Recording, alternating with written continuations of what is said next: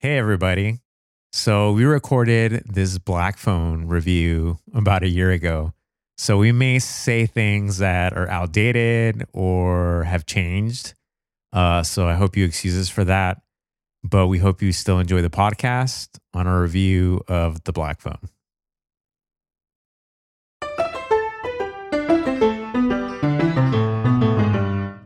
Cut. And cut. Cut it there. Cut! Ribbon! And cut. Cut. Cut! Cut. Terrific. Cut! And cut. Cut. Let's try it again. Cut! And cut. Cut. Check the gate. Cut it. Cut! Welcome to Cut, just another movie podcast. I'm Manny, I'm Angie. and we're two siblings that love movies.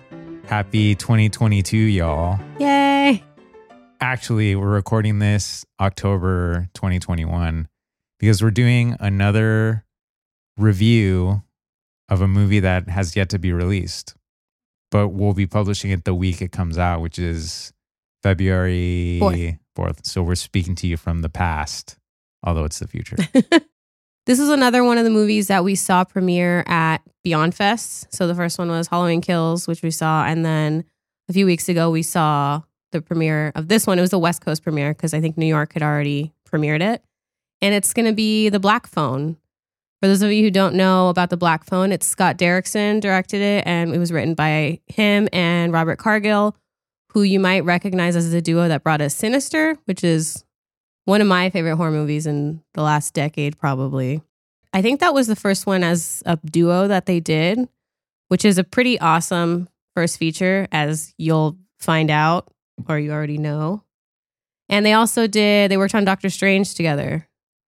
And from there, this is their third one, The Black Phone. Scott Derrickson also did The Exorcism of Emily Rose, which is another one of my favorites. It's a really good exorcism movie. And then after that, he did The Day the Earth Stood Still, which I never saw, but it seemed like it kind of bombed. But from there is when they did Sinister, and that kind of brought his career back up. And then he did Doctor Strange, and now The Black Phone. This is my first experience watching a Derrickson Cargill movie. I feel like it's a cool collaboration because they've known each other since like 20 years or something like that. And I think they complement each other really well. Their sensibilities. And what was cool about this screening, when you go to Beyond Fest screenings, I know we've talked about it tons of times, but Beyond Fest events are some of my favorite to go to because you always have like fun little extra things that they kind of throw in. Like for Halloween Kills, Jamie Lee Curtis showed up. They always throw out a bunch of freebies. They'll have Q&As. So for example, for this one, they had a Q&A with Scott Derrickson and Cargill, moderated by none other than Mike Flanagan, who did Midnight Mass, Haunting of Hill House, Bly Manor, Dr. Sleep, Ouija, Origins of Evil. I could go on forever, but it was really great to see all three of them, actually. Before we get into our review of this film, we split up these into half spoiler reviews and half non-spoiler reviews. So the first half is usually a non-spoiler review, and then we'll do an audio cue, like for Halloween Kills. We had some stabby sounds. And then for when we did Old, it was like wave sounds, I think. So I don't know what we're going to do this time. Have you thought of anything? You do a telephone ringing. Yes. Perfect. There you go. Done. So we'll do a telephone ringing sound. We'll warn you guys just in the nick of time so you can turn it off and then watch the movie and then come back and listen to the spoilers. So here we go. So let's begin with the spoiler-free part of The Black Phone. So like Angie said, this film was directed by Scott Derrickson, starring Ethan Hawke as the Grabber, Jeremy Davies as Mr. Shaw, Madeline McGraw as Gwen Shaw, Mason Thames as Finney Shaw, and then the hilarious James Ransone as Max. What was your first exposure to this movie? Was it me telling you about it? Yeah, it was you. No, actually, I think I saw the poster. Okay. Which was like the silhouette of Ethan Hawke, right? It's like his face with the mask. I thought it was him in the doorway. That was one of the first like stills that came out. Okay. Like the production stills. So that still, I think, is the first thing that I saw. Okay. Because you couldn't see that he was wearing a mask at that point. It was just him like in a door, and he was like backlit. Yeah. And you couldn't really tell what he was wearing. Mm-hmm. But I think that was like my first exposure. And since we saw the film before the trailer had even been released, because it was just released a few days ago, I really had no idea like what to expect. So obviously, to me, it was just more like Ethan Hawke is a bad guy. He's doing some bad things, and that's pretty much it. And like I said before, this is like my first exposure to a Derrickson film. So obviously, I knew it was going to be scary and ominous and whatever, but I'd had zero expectation. I don't remember what exactly it was. I just remember because I follow Scott Derrickson and I follow Cargill on Twitter. And I think it was Cargill saying something about how like their next project was like Ethan Hawke as a bad guy or like something like that. And I was just like, oh shit, that sounds cool. And then so they announced Ethan Hawke was going to be the villain. They announced James Ransone was going to be in it, who I love from the Sinister movies. I think he's great. So I was really happy to see him in this movie, even though he's in it for like a really small amount of the movie, but he makes such an impression in the movie. So when I saw that, I was like, okay, cool. And then I kind of forgot about it because they announced it a while ago. And then, like you said, when those production stills came out, I was kind of just like, oh, that's right. That movie's coming out. And then we saw the poster and I just kind of got more and more excited about it. And like you said, we went into it not knowing anything really about it. Like, I don't even think I looked up synopsis or anything like that. And we just didn't see the trailer. And I kind of think that's the best way to go into it. Because like you said, the trailer just came out and a lot of the movie is in the trailer. We'll kind of go into detail as to what in the spoiler part of the podcast, but I would avoid the trailer if you can. It really focuses too much on some of the key moments and key scares, if you want to call them that, of the film. And I think we talked about this during For Halloween Kills, that the trailers tend to nowadays spoil a lot of the movie and show you most of what you're about to see before you even sit in a theater or watch it at home. Especially for horror movies, which a lot of it is like you need to see it in the theater, like especially with big scares or with Halloween Kills, big kills and stuff like that. But when you see like a lot of it in the trailer, you're just kind of like, well, I guess. So knowing Scott Derrickson films, what were your impressions leaving the theater? Did this one live up to his body of work or not so much? It did. I really enjoy the look of the movie.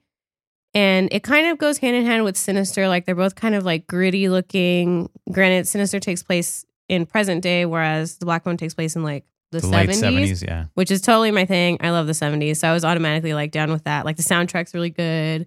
What everyone's wearing is really cool. And just kind of the ambiance of like kids going missing and like a small town and stuff like that. I thought that was really, really cool. I wouldn't necessarily call it a horror movie though.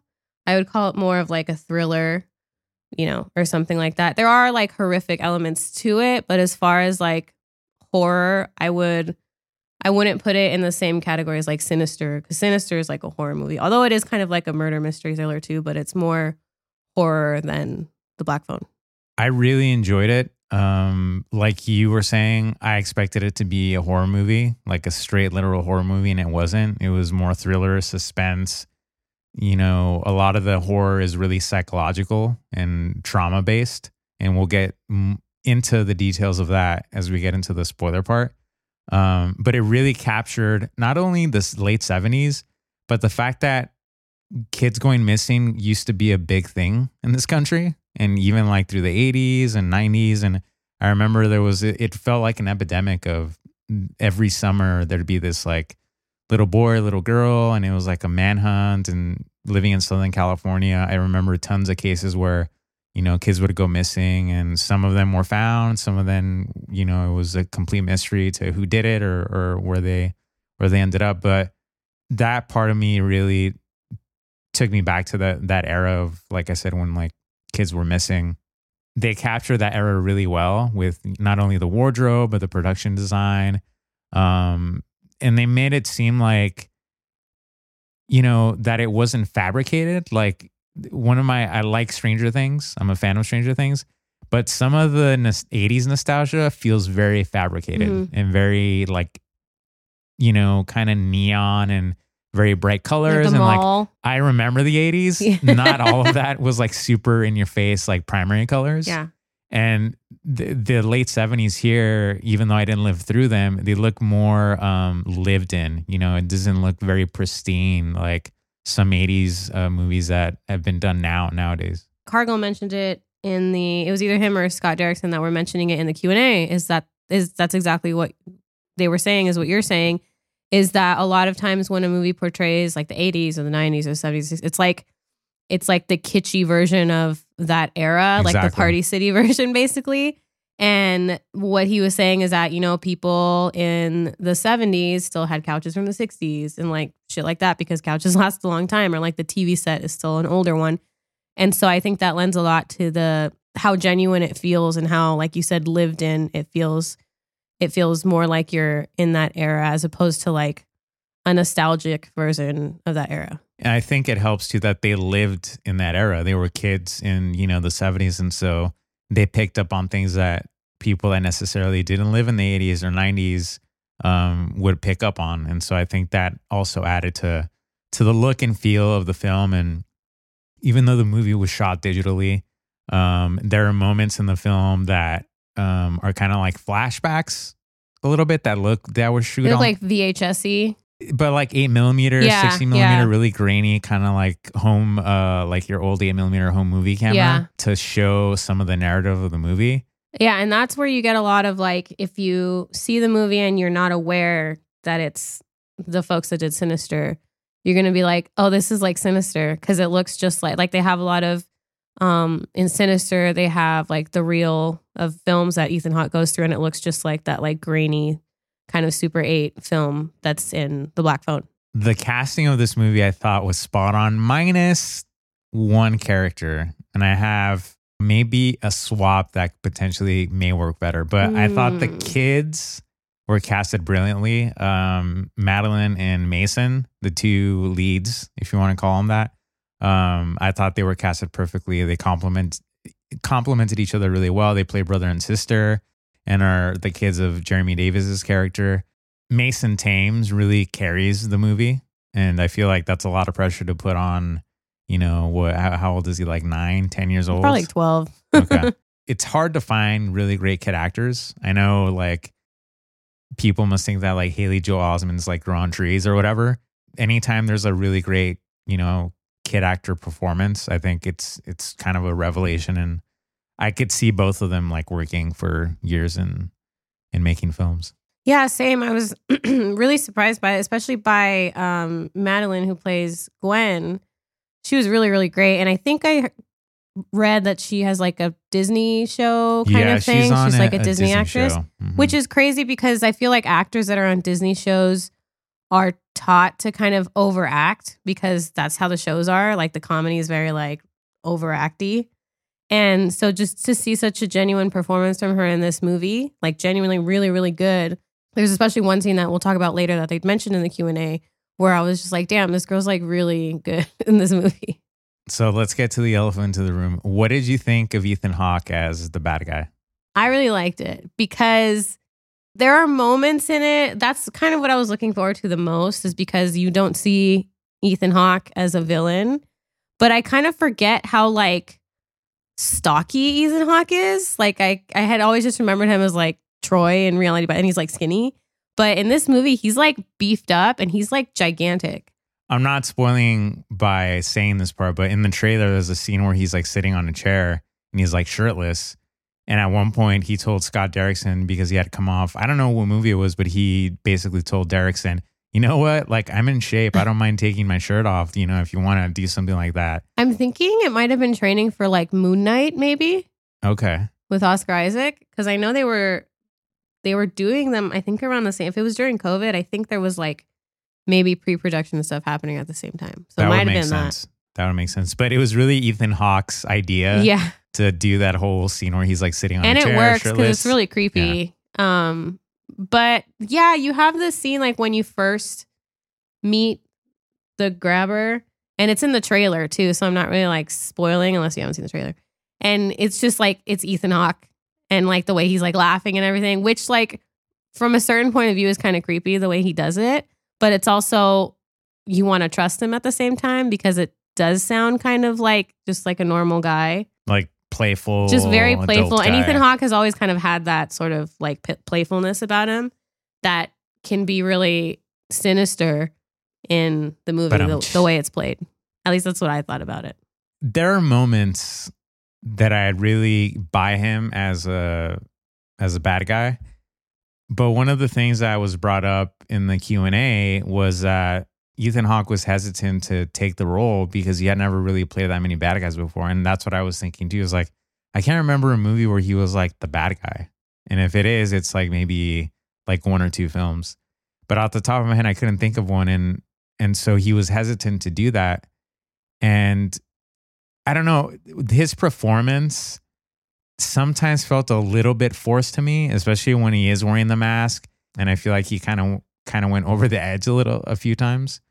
And so it felt to me a little forced. And sometimes I would start laughing because it was like, Yeah. Ethan Hawke is playing like costume, with his kids and like trying to be this bad guy. Yeah. And I wasn't really buying it at times. Like, it's not terrible. Like, I'm not saying like I hate it or anything, but yeah, there were some times where I kind of didn't buy the story because I kept thinking it's Ethan Hawke in a mask, That's trying fair. to like sound creepy and scary. And Whereas I was like, it's Ethan Hawke in a mask. Oh my God, it's great. Yeah. right. Like we mentioned earlier, a big thing that happens in the movie is about kids being kidnapped.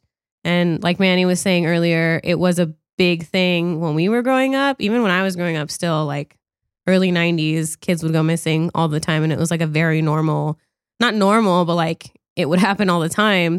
But also I feel like kids now, or at least people younger than me, don't really know what it's like to kind of go out and hang out with your friends and like go bike riding and like fucking around at the park and like just doing outdoor thing without having your cell phone with you. And being alone, because you have Madeline's character and Mason's character. They're always walking home by themselves and like going to a baseball game by themselves and not getting picked up by your parents. Where nowadays it's just like, mom or dad is going to pick you up from the soccer game, going to take you to go get something to eat.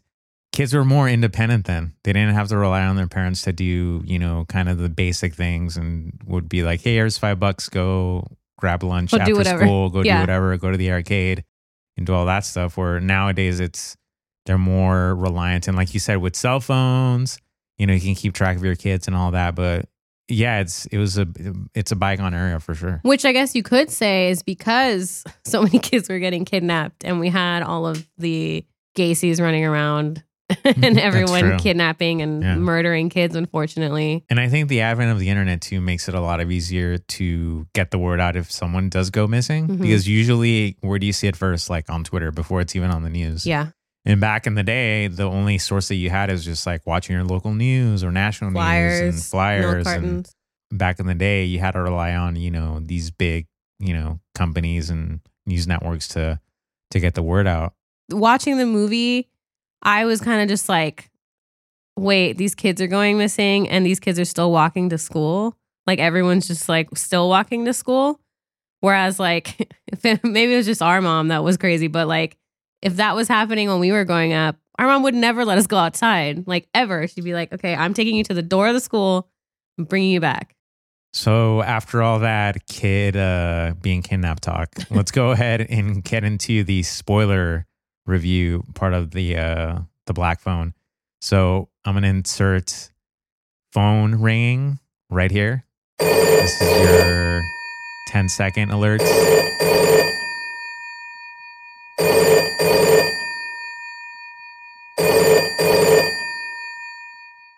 Okay, that should be plenty of time. Now we begin our spoiler review on The Black Phone.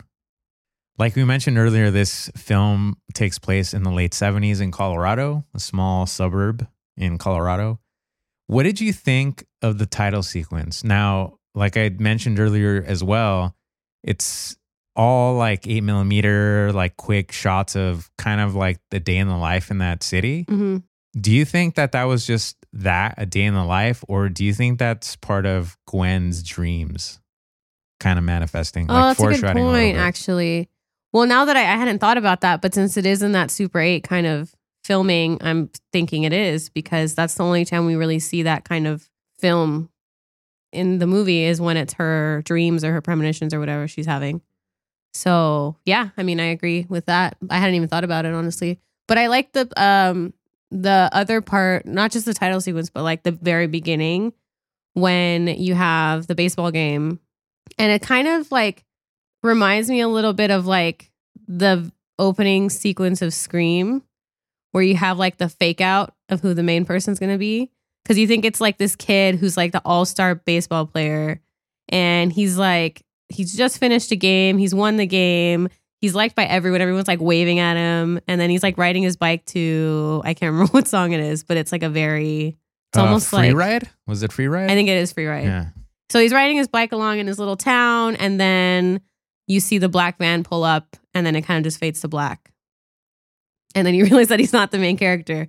And so I liked that as being kind of like the first instance that we see of the grabber, because we don't really see him until like well into the movie after he's kidnapped like 2 kids already. Probably after a third Yeah. of the beginning of the movie. Which I really like, because they did the same thing in Sinister, where you don't see the bad guy until like way into the movie. Like everything you see before is just kind of like flashes. So similarly in this one, especially like when they kidnap the second kid, you just kind of see a blurry someone walking with the balloons, and you don't really see his face. Even when Finn gets kidnapped, you still kind of don't see his face because it's obscured by like glasses and like makeup.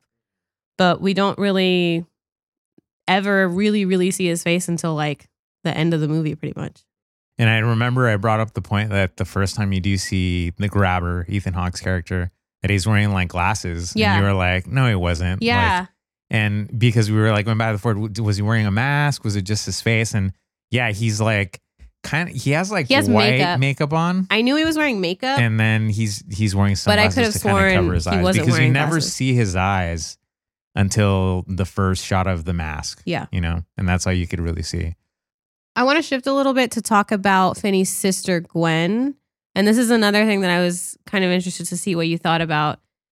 Early on, when Finney goes missing, we find out that she has dreams that are kind of like premonitions, or like dreams that are true, or, you know, stuff like that.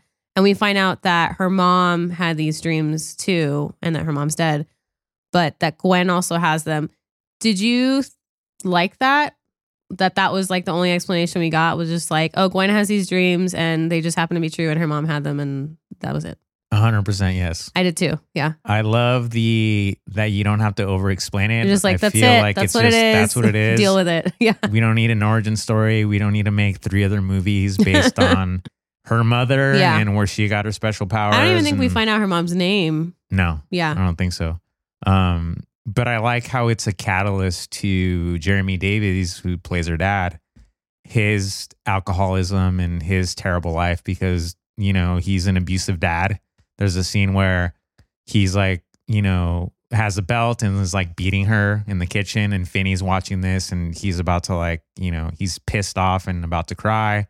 And it's a really hard scene to watch. But also that was a thing that happened back in the day. And that was another thing that they brought up in the Q&A, that, you know, back in the late 70s, and even when I was growing up, parents would just hit their kids. Totally. I remember ridiculous reasons. Our dad would always threaten. He never did, but he'd always be like, I'm going to grab the belt. I'm going to get the belt. And it never happened. But for some kids, it did happen. Jeremy Davies tells Gwen to repeat, like, what does he say? It's like just like, 3 my times? Dreams are just dreams, or something like that. Yeah. And she basically tells her to repeat it 3 times. And that, I think that was really hard, difficult to like watch, because like, she's just breaking down and is terrified of her dad, and, you know, Finney's in the background watching that, and he just basically, he's doing it out of love, because he doesn't want Gwen to end up like her mom, who committed suicide because her mom had seen a vision where she ended up killing herself, and so she did it. Yeah, and she couldn't tell reality from her dreams. Or exactly. Whatever. Yeah. So it is coming out of that trauma that he experienced. But obviously, you shouldn't do that with your kids. Yeah, and in the Q&A, they mentioned that the actress, Madeline, in that scene, I think they said they only had to film it once, or at least the end of it, which is great, because that would have sucked to film more than once. Because she says, like, my dreams are just dreams, and she says it 3 times. And the third time she gets mad and you can like see it in her face. And that was where I was like, damn, this like actress is really, really good because she just kind of did that without any direction. Every time you see Jeremy Davies in something, you're just like, that's that guy. But like, you can't really tell it's him. He just kind of like disappears into whatever role he's playing. He's like the Judy Greer, but as a dude. Like with Judy maybe but for Judy like Greer scary characters. is more well known, but Judy Greer is like a great actress. But if you tell regular people like Judy Greer. hey, do you know Judy Greer's in New Halloween Kills? It'd be like, who? It's not Jamie Lee Curtis, Yeah. right? But he's kind of a character actor, and he's always just great as a supporting actor, and he never's really gone his due. You know, he's really gone that credit. He's never been that like lead where you like recognize him for that. He's just always in a supporting character, but he's always fucking great. I still want to get a cameo with Jeremy, a 50-minute Jeremy Davies cameo. Yeah, talk about that quickly. I found that out on Twitter. I don't even know how I found it out. Somewhere on Twitter where someone had bought a cameo for their friend and it was like 50 minutes. And then everyone was like, yeah, I got one too. It's 50 minutes. And he just like does all this like research and like asks you all these questions and like goes on these like, I tried to watch one of them, but I was like busy. So I couldn't watch the whole thing. And when I looked it up, he was like, his cameo was off. So you couldn't like request any cameos. But I was like, I need to sign up for subscription so that I can find out when he's doing them again. I would love to hear what he says. I feel like he's just a big ramble of just everything. Yeah. The universe. Like, yeah, I can only imagine. But here's where I question the casting of Ethan Hawke a little bit. And I told you, maybe if we swap two characters in the roles, maybe it would be better. What if you swapped Jeremy Davies as the grabber and Ethan Hawke as the abusive dad? I feel like it would be too easy. But also Jeremy Davies isn't as stocky. He's like granted they're kids, so they're not hard to like take. But they're like preteens, especially like the kid in the beginning. He's like an adult. Almost. I think you could bulk him up a little bit. I don't think he needs to be like super beefy, but just enough to where he has like some definition and is like. I think it would be too obvious though. Because of course Jeremy Davies is going to be the kidnapper. Well, speaking of obvious, man. that kind of fake out to you, the revelation of Jeremy Davies as their dad, when Finney's having breakfast and you just see someone behind the newspaper.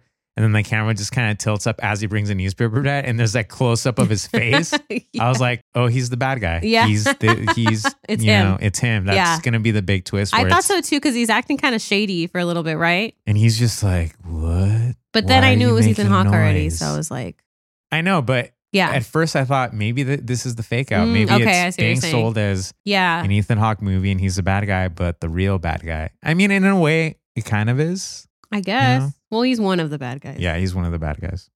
Earlier, when I was talking about the actress Madeline Gwen's visions, I was talking about how they're filmed in like a Super 8 kind of, it looks like filming in Super 8, like they did in Sinister. Just like Sinister, how you can also tell this is like a Scott Derrickson production is there are a lot of dead kids that come back throughout the movie, like as ghosts that are meant to help Finney escape the clutches of the grabber. And I really liked that, but I was just like, man, these guys love their dead kids. Like they love dead kids. And that was one of the moments that was really cool to see in the theater is you have Finney kind of in this cell. He's been there for, you can't really tell, which is kind of cool. You can't really tell how long he's been in the cell for. It could be days or like weeks or whatever. And like earlier on, we're shown the black phone. And it's just this phone that's on the wall that's not connected to anything because Ethan Hawke's character says that it hasn't been connected since he was a kid, which had me being like, what happened to Ethan Hawke as a kid? Like a lot of crazy shit. So there's this black phone. It's not connected. And Finney starts hearing it ring. And he's like, phone's not connected. So he answers it. No one picks up, hangs it up. And then it rings again. And then it rings and it like keeps ringing. It doesn't like stop. It just kind of goes, and like keeps ringing. He answers it and someone answers. It's like the voice of a kid. And I don't remember what he says to him. But the camera like pans suddenly and you see one of the kids that disappeared and he has like a gash on his face. And it's like pretty close to the camera. And there's a loud, God. Yeah, like, of course. A jump scare. Hate it. And I love that in the theater because everyone was just like, "Whoa!" Like even I was just like, oh my God. That was the biggest jump I had in the whole movie. Yeah. And unfortunately, that scare is completely ruined in the trailer. They show it in the trailer. And not only do they show that one, but to me, the second great jump scare is when later on in the movie, Gwen's riding on the bike when they're getting closer to finding where her brother is being held captive. She's riding the bike and then she sees the vision of all the other boys that have been kidnapped. And it's another one of those like flashes with a really hard sound hit. That was another like hard scare. And that's also in the trailer. So you're ruining two of the best. It's like the only two jump scares in the whole movie pretty much. Yeah. And you're ruining them in the trailer. Going back to the whole him in the basement, we were talking about how if that like got old pretty quickly. I think, like you start figuring out because you realize that it's all of Ethan Hawke's victims trying to help Finney. And you also realize Finney has that power too. Finney has a power, not very similar to his sisters. It does get a little bit cheesy when Robin, who was the bully killer that helped Finney out when he was still alive, when he's trying to train him and he's like, it's like a very like Rocky kind it's of. It's a Karate Kid. Karate Kid type of deal, like wax on, wax off. Yeah. Which I get that, but it's a little on the cheese side for my taste. Yeah, and adding on to that, before Robin, you have the other kids previously who had been killed by the grabber who are trying to help Finney like get out. So the first one is like there's like a cable up against the wall and you can use it to like bring the window down or something like that. There's another one where a kid says you have to dig behind this like tile to get to a meat fridge and get through the fridge. Which when I saw that, I was like, bro, are you kidding me right now? But also, okay, so watching this, you'd be like, why are these ghosts telling Finney all of these things where he's just going to fail? Like one of them is there's like a lock on the window upstairs and the kid's like, it's my locker combination. And Finney's like, what is it? And he's like, I don't remember. I'm dead. And so he finds locker combination and he has to like silently go past the sleeping Ethan Hawke who's in the kitchen for whatever reason and like open this lock. And he fails every time. And then you kind of figure out the reason why these kids keep giving him failing tips is because that's when they got caught and they died. So like the kid never knew that the meat locker wasn't going to work because he never made it to the actual meat fridge. The kid that tried to get the window open didn't know it didn't work because he never made it, And so that when I thought about it that way, I was like, okay, well, that makes more sense. Speaking of that scene, though, where he has to silently creep up the basement and then because it's a game that the grabber's playing with Finney where, the grabber's waiting. He said he like leaves the door open slightly so he can try to escape. And it's like part of the, the cat and mouse chase that gets the grabber off or whatever.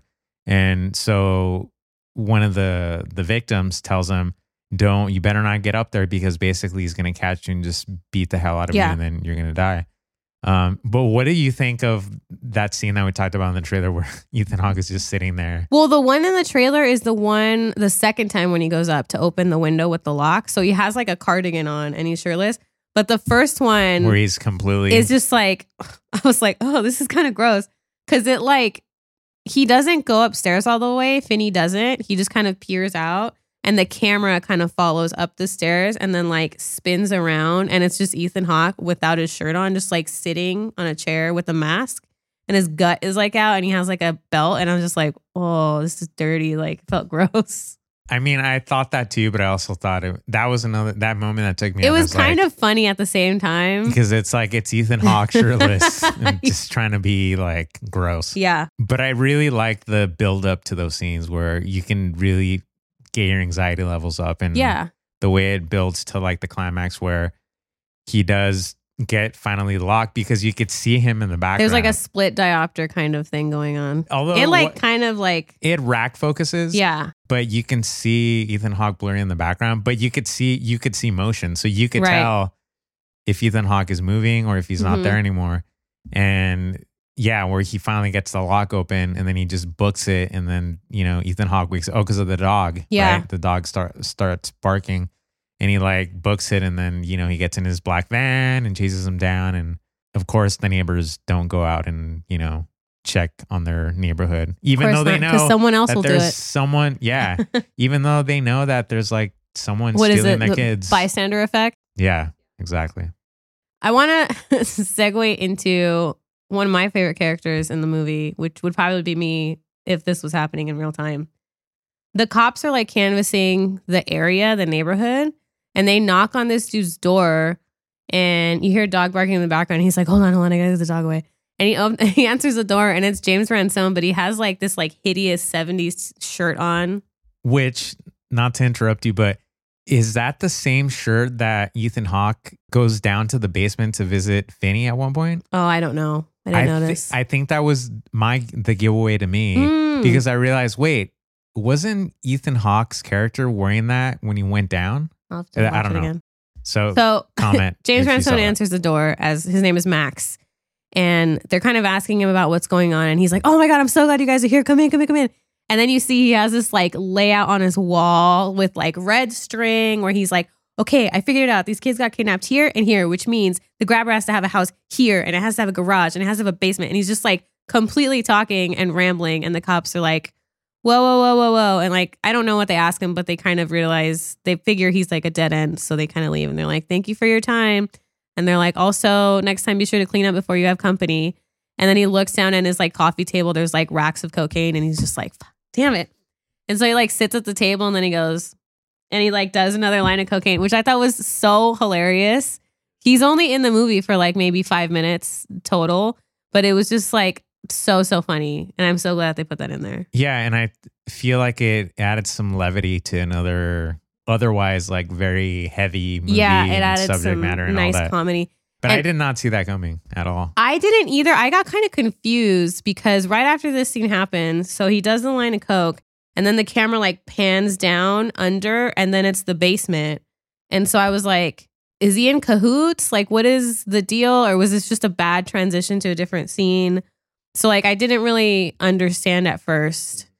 And then they kind of mention that Max is the grabber's brother and they like live together. And I was just like, oh, fuck. Okay, I guess that's what it is. I figured that he had no idea.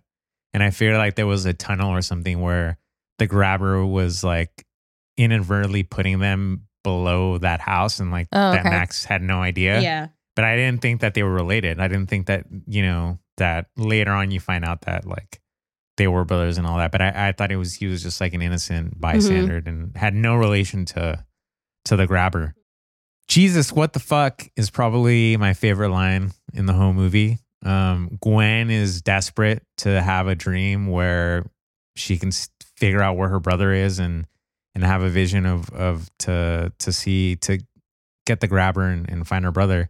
And I think out of frustration, I don't remember the exact scene that leads up to it, but there's a moment where she just kind of like looks up and like says like, Jesus, what the fuck? And she's holding a cross because she's been praying, over and over again to get it. But just to hear that out of like, I don't know how old she is, like 9 or 8 years Yeah. old, was like super hilarious and funny. And it got like a great crowd reaction. Mm-hmm. Going back to how you talked about how, the victims' ghosts are giving Finney's tips and it's basically them trying to escape but failing. What I liked is how even though Finney didn't get anywhere, he has to combine all those ideas and figure out for himself because Robin is the last ghost that comes to him and basically says, this is the last time you're going to hear from any of us. And now you have to figure out on your own. Right. And so I like that little kind of mini montage where he's like grabbing the cable and like setting it's up. very like Home Alone-y. Yeah, exactly. Yeah. Getting these traps set up for the grabber. And then even before that, Max finally, the grabber's brother, figures it out because he looks at a map and he notices the neighborhood's getting narrower and narrower. And then he realizes, wait a minute, like my house is literally like in the center of that map. He's like, oh, fuck. And meanwhile, Finney's under the basement getting everything ready. And so he goes to this door that's never been open. And he's like, please no. And he grabs the door and he basically opens it. And then he sees that it leads to a fucking basement. He goes down the steps and then Finney's finishing setting everything up. And Max goes down there and he's like, oh my God. And Finney sees him and he's like, dude, I can't believe this. Like, it's like right below. He's like, wait, let me tell you how I figured this out. Yeah. And right as he's about to explain, comes down Ethan Hawke with a fucking axe and like blows him over the head. And then he just fucking tips over. Once Max is dead, rest in peace, Ethan Hawke and Finney just kind of go at it, basically. And Finney has a phone. He takes the black phone earlier on because Robin helps him out with it. And he like packs it with dirt so it has weight to it, which I don't know how much heavier that would make it, but whatever. He starts beating Ethan Hawke up a little bit, but Ethan Hawke still kind of manages to grab him and they kind of tussle around a little bit. And Finney leads him to like one of the traps he set up, which is like he's dug this like hole, like a trench in the ground with I think like the cable as like a little like tripping thing. Him. So Ethan Hawke goes chasing after Finney and like he trips on the cable and like lands in the hole and like breaks his ankle. Like this, it's either his ankle or his shin, but it's pretty graphic when it happens. Yeah, the sound was pretty great. Yeah, and he ends up in the hole, and then so this is where Finn can kind of really wail on him, and the grabber's still trying to get at Finn. He's still trying to claw at him, and Finney ends up wrapping the phone cord or whatever cord it was around the grabber's neck and ends up basically strangling him to death. What I really loved about that is that it wasn't just a straight up kill, but as you know, Ethan Hawke's character is about to die, he starts hearing the voices of his other victims and basically saying, once you get into the afterlife or wherever you go after you die, this is just the beginning of us torturing you. Yeah. You know? I fucking love that part. Yeah, that was really great. What did you think of just how the film resolutes itself and just the ending? I like the ending because you don't have resolution between the family, really. Like, I know it was mentioned in the Q&A and we talked about it a little bit after that. So the Finney's rescued and he reunites with Gwen, who they hadn't been together since like the beginning of the movie. And their dad, Jeremy Davies, comes up and is kind of just like, I'm sorry. Like, I'm so sorry. And they're in the back of the ambulance. And their dad just kind of like drops to his knees and just says, I'm sorry. But the kids never really say okay, or like they never say anything really. They just kind of like look down at him. And that's kind of how it ends. Like, it's just the camera just kind of goes back and you just see them at the ambulance. And I like that there was no resolution. It was just kind of like, well, now Finney's safe. So now we have to face all this other shit that was going on before he disappeared. I think if it would have been a like group hug and like, oh, everything's forgiven, everything's wrapped up in a nice kind of bow, it would have negated everything that Finney and Gwen had been through. And so the idea that, yes, Ethan Hawke was like the big monster in the movie, but their dad's also a monster. And you don't know if he's really being sincere of saying like, forgive me, like I'm going to be better from now on. That look that they have, that Gwen and Finney have, where it's like, where we have to stick together because we have to still deal with the monster at home. Yeah. I thought it was super great. It's almost like a look where they're kind of like, we've heard this before. Like, this has already happened. Right. All the things that Finney went through sort of prepared him for dealing with not only the bullies at the school, but the bully that they have at home, which is their dad. And so you're hopeful that their dad has seen the light and, you know, maybe learned a lesson with his son being missing and didn't know if he was dead or not, that maybe he would change. But at the same time, you can't expect that, you know? Yeah. And I feel like Finney and Gwen are better equipped to deal with the monster at home because they've already dealt with, you know, the monster that was running around killing kids. And Derrickson, during the Q&A, really brought up the idea that this movie came out of his trauma as a kid. He talked about how he was in deep therapy when he started getting the idea to write this movie, because it sounds like his dad was abusive as well, and his life growing up was filled with bullies and was very mirroring into Finney's life.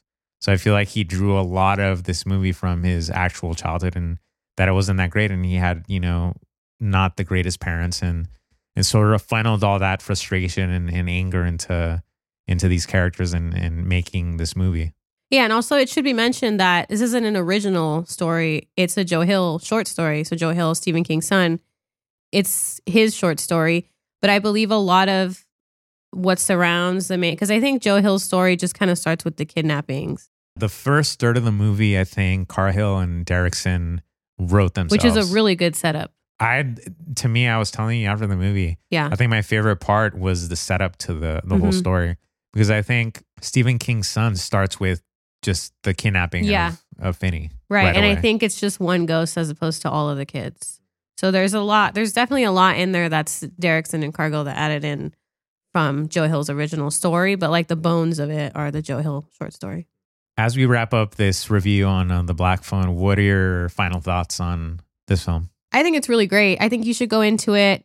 Again, don't expect to see a horror movie because it's pretty like scary, but it's not going to be like a slasher or even like a sinister type, like murdery type story. It's more like a thriller, psychological thriller. And it's really about just kind of growing up and the traumas of being a kid, I guess. So I really enjoy that. It seems a lot more grounded in reality than most other horror. And I think that's what makes it scarier, is that it's something that can actually happen, minus, like the ghost or whatever. But the true part of the story is something very real. I really like horror movies or thrillers that really have this secondary story to them. Like with this one, we talked about that it's trauma based, and really to me it's men not dealing well with trauma, because you have, Jeremy Davies' character that had a wife that would see these things and he basically ignored them and told her that she was crazy and ends up killing herself. And then you have Ethan Hawke's character who was through some trauma as a kid, because he talks about he was in that basement, that same basement as Finney, and the phone rang and who knows what else happened to him. And rather than choosing to get help and to sort of, work through that trauma, they end up taking out on other people. And that's like the worst case scenario. So to me, it's all about that. It's about, these dudes that could have chosen to go left, but they ended up going right and taking it out on these kids, and these kids being better than them and choosing that path of, we have abusive parents and we have this dude that's been killing kids, and we've been through this all together, but we're going to choose to have a better life and be stronger for it. So I really love that message of the movie. And even though there is supernatural elements to it, but it supports that core idea that, this is a film about people dealing with trauma and how they're going to react and how they're going to face it for the future. This concludes our review on The Black Phone. Again, we really enjoyed this movie. I highly recommend it. It should come out in theaters February 4th. So again, we're going to post this the week of, so definitely check out the movie. And again, if you're afraid of spoilers, don't listen to it, or listen to the first half of it and then come back and listen to what we thought of it. And we love to hear what you guys think of it. So comment. Again, we're on YouTube. Just search Cut Movie Pod and you should be able to find us, as well as social media, Instagram, Twitter, @Cut Movie Pod, where we post teasers and what we're up to. We want to thank every one of you for listening, and we'll catch you guys on the next one. Cut! That's a wrap.